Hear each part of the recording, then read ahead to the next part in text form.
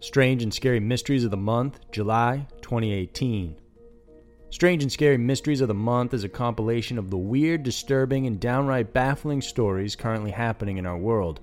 From UFOs to serial killers, ancient sites, mysterious creatures, and even ghosts. These are the Strange and Scary Mysteries of the Month for July 2018.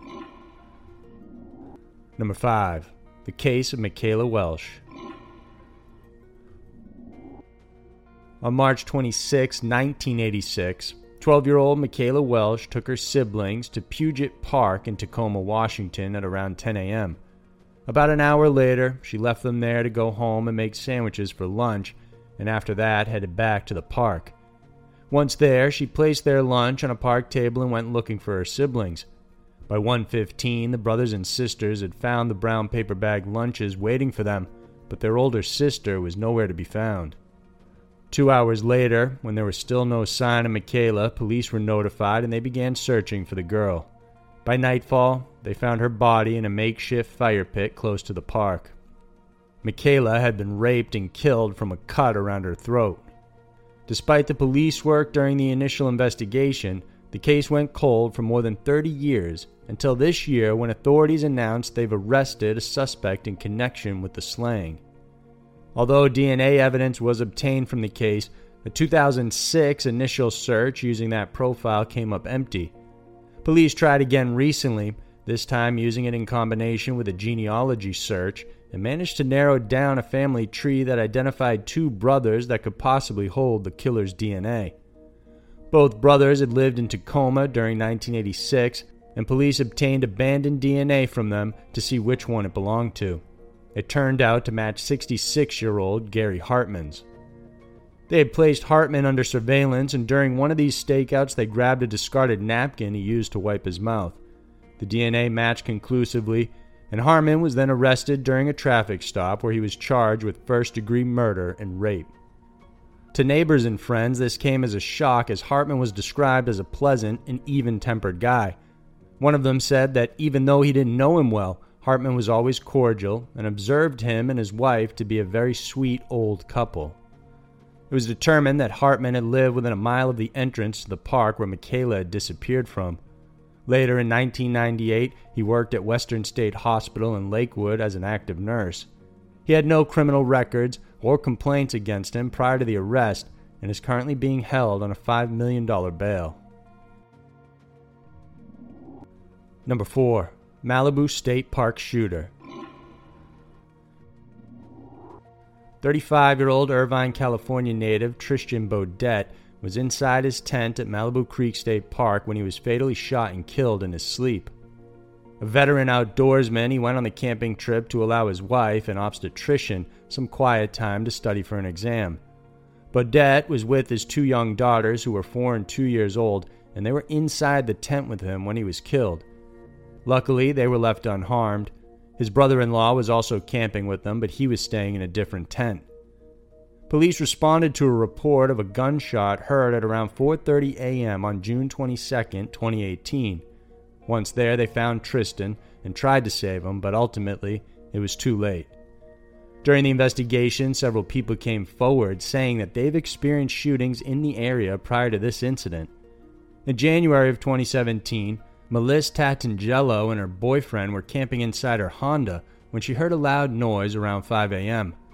When the two got up an hour later to get coffee, they heard something rolling around in the back of the car and found a large bullet hole from what she believed to be from a shotgun. They opened the hatch and found a part of a shotgun shell inside. State Park officers believe the weapon was fired from around 20 feet away, and if it was an inch higher, it would have hit Melissa.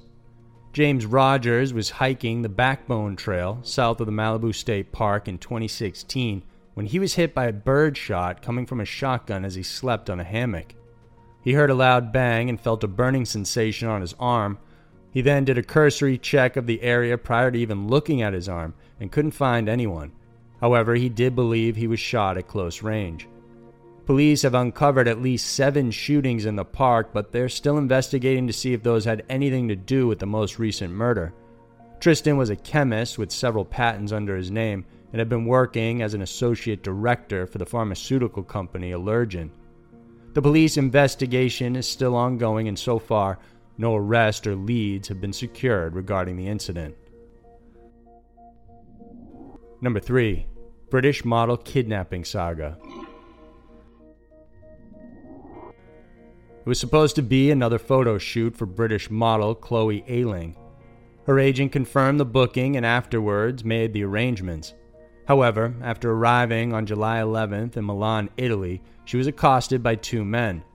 According to her statement, a man with black gloves put a hand on the back of her neck and the other on her mouth.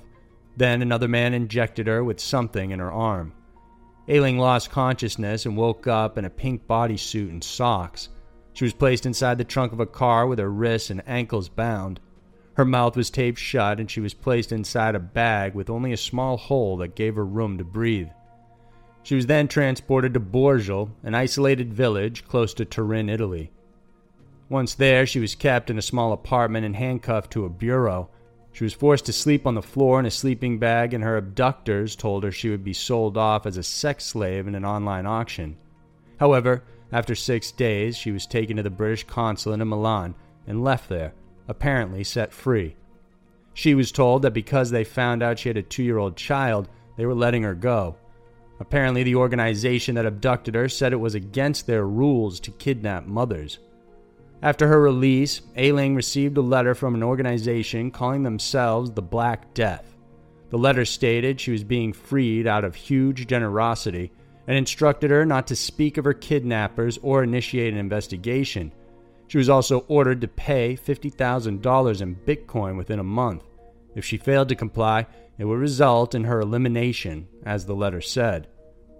During the investigation, police found an alleged advertisement for Ayling. It read, "Girls can be transported globally. We have contractors for that for a price. EU delivery is free. Might take time depending on current location and drop-off point." Then it said that the auction would be on July 16th. Days after she was released, Polish immigrant Lukas Herba was arrested in connection with the kidnapping. A second man was also picked up, Mikhail Herba, the brother of the main suspect. Police said he was also part of the abduction, and there could be as many as 10 to 12 people involved in the matter. Because of the unusual circumstances, there were people skeptical of Ayling's statements, especially after one of the suspects said it was a hoax and that Ayling had done it for publicity. The allegations against her involvement in the case was also questioned when photos of her shopping for clothes and shoes together with one of the suspects while she was supposed to have been abducted emerged. She said she complied and didn't ask for help in public because she was told there were people watching her and that she would be killed. Police interviewed Ayling significantly and believe her statements to be true. Apparently, Herba had been planning the abduction as they had been stalking the model prior to abducting her. There were also reports of similar cases involving various women. As of July 2018, Herba was sentenced to 16 years and 9 months in prison for the crime. Number 2. Nicole Lavelle. When 13-year-old Nicole Lavelle snuck out of her Blacksburg, Virginia home on January 27, 2016, she thought she was heading out for a secret date, but it turned out she wouldn't be returning home ever again. Nicole was a 7th grader who had befriended 18-year-old Virginia Tech student and cross-country athlete David Eisenhower online. On January 27th, it's believed Eisenhower and another Virginia Tech student named Natalie Keepers lured Lavelle out of her home under the pretense of a secret meeting. Once Lavelle snuck out and was in his car, she was stabbed several times and killed. The 2 older teens then cleaned up and dumped her body on a rural 2-lane road just south of the North Carolina-Virginia border. According to police, Eisenhower had instigated an inappropriate relationship with the girl and was afraid she would reveal that relationship to the public. However, accomplice and accessory Natalie Keepers said in a statement that Eisenhower confided he was afraid Lavelle may have been pregnant and thus decided to eliminate the young girl. When Lavelle was discovered missing, police interviewed Keepers to confirm an alibi.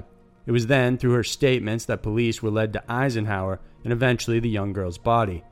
Lavelle's remains were found 3 days after she went missing, and post-mortem showed she had suffered more than 14 stab wounds. Eisenhower has been charged for Lavelle's murder, while Keepers is charged for being an accessory before the fact and for helping conceal a dead body. Just this month, Eisenhower received 50 years in jail for the crime.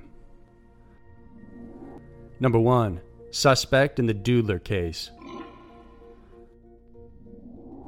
The Doodler was a serial killer who rampaged through the San Francisco area between the years of 1974 and 75, targeting gay men. His MO was to strike up conversations with potential victims and then lure the men into sexual encounters. Once alone, he would stab them and leave them to die on beaches or in parks. The reason why he was dubbed as the Doodler was because he was said to have drawn sketches of the men right before assaulting or killing them. It's believed the Doodler had more than 10 and possibly even up to 14 victims, but so far only 5 are confirmed. This includes Gerald Kavanaugh, who was found dead on Ocean Beach on January 24, 1974.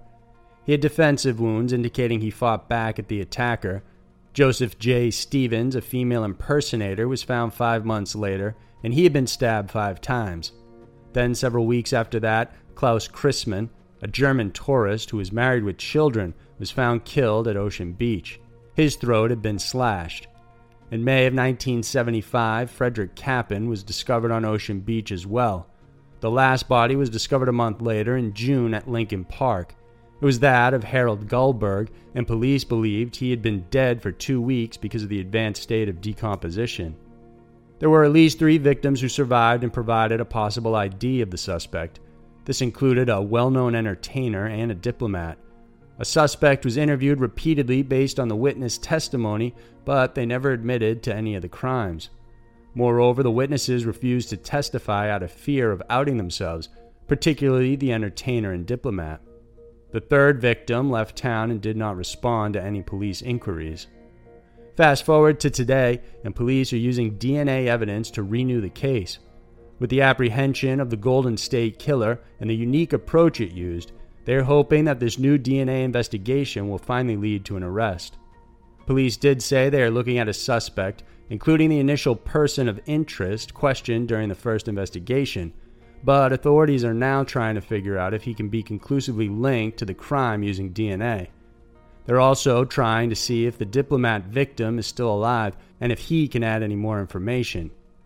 During the 70s, police released a sketch of the Doodler describing him as a black male between 19 to 22 years old, with a slender build, just shy of 6 feet, and often seen wearing a Navy-type watch cap. Hopefully, it's only a matter of time before they can finally capture this sick and twisted killer. So there were the strange and scary mysteries of the month for July 2018. Every day we encounter strange and mysterious stories that most of us don't know what to make of. These are just a handful, but there's still so much more to discover. If you enjoyed this video, then please do subscribe to our channel because every Wednesday and Saturday we're putting out new videos for you to check out. Thanks for tuning in, and we'll see you soon.